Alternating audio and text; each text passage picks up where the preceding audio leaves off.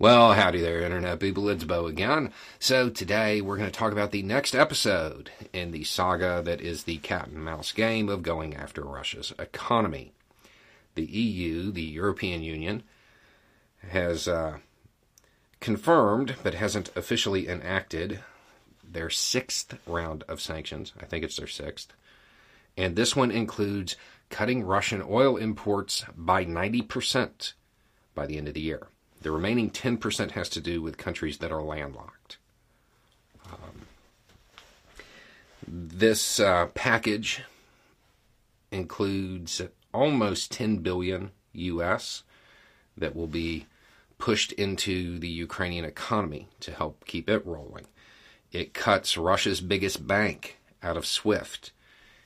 It stops Russia's three largest state-owned media companies from distributing their content within the EU.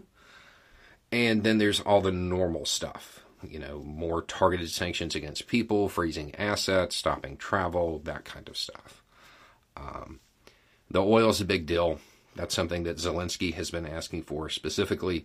It will make it harder for Russia to continue to prop up its economy from the impacts of the other sanctions.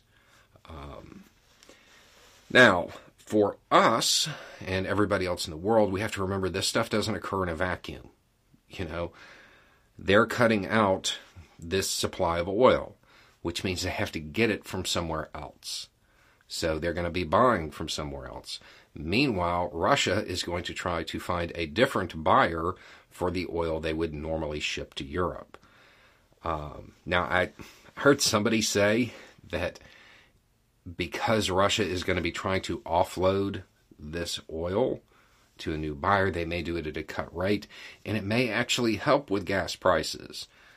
I'm super skeptical of that. I don't know a whole lot about how these markets work, but the one thing I have noticed is that pretty much any instability whatsoever or any change whatsoever means that the prices are going to go up.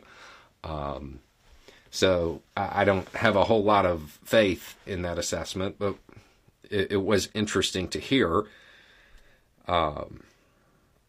Now, today, when y'all are watching this on Tuesday, the same group of EU countries is going to be trying to figure out how to help get Ukraine's grain to market. And that's it's already a big deal, but it's going to become more and more pronounced as time goes on. That's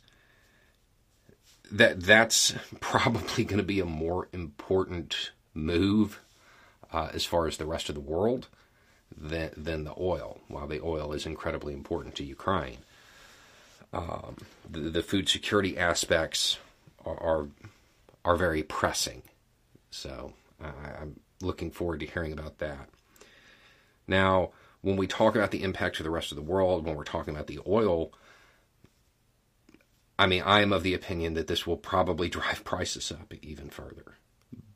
But you have to temper that with understanding what they're trying to do.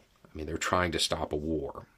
So you have to weigh the increased cost or the driving less against that fact. It may save lives. So it's just something to keep in mind the next time you go to the gas pumps and prices have gone up yet again. Anyway, it's just a thought. Y'all have a good day.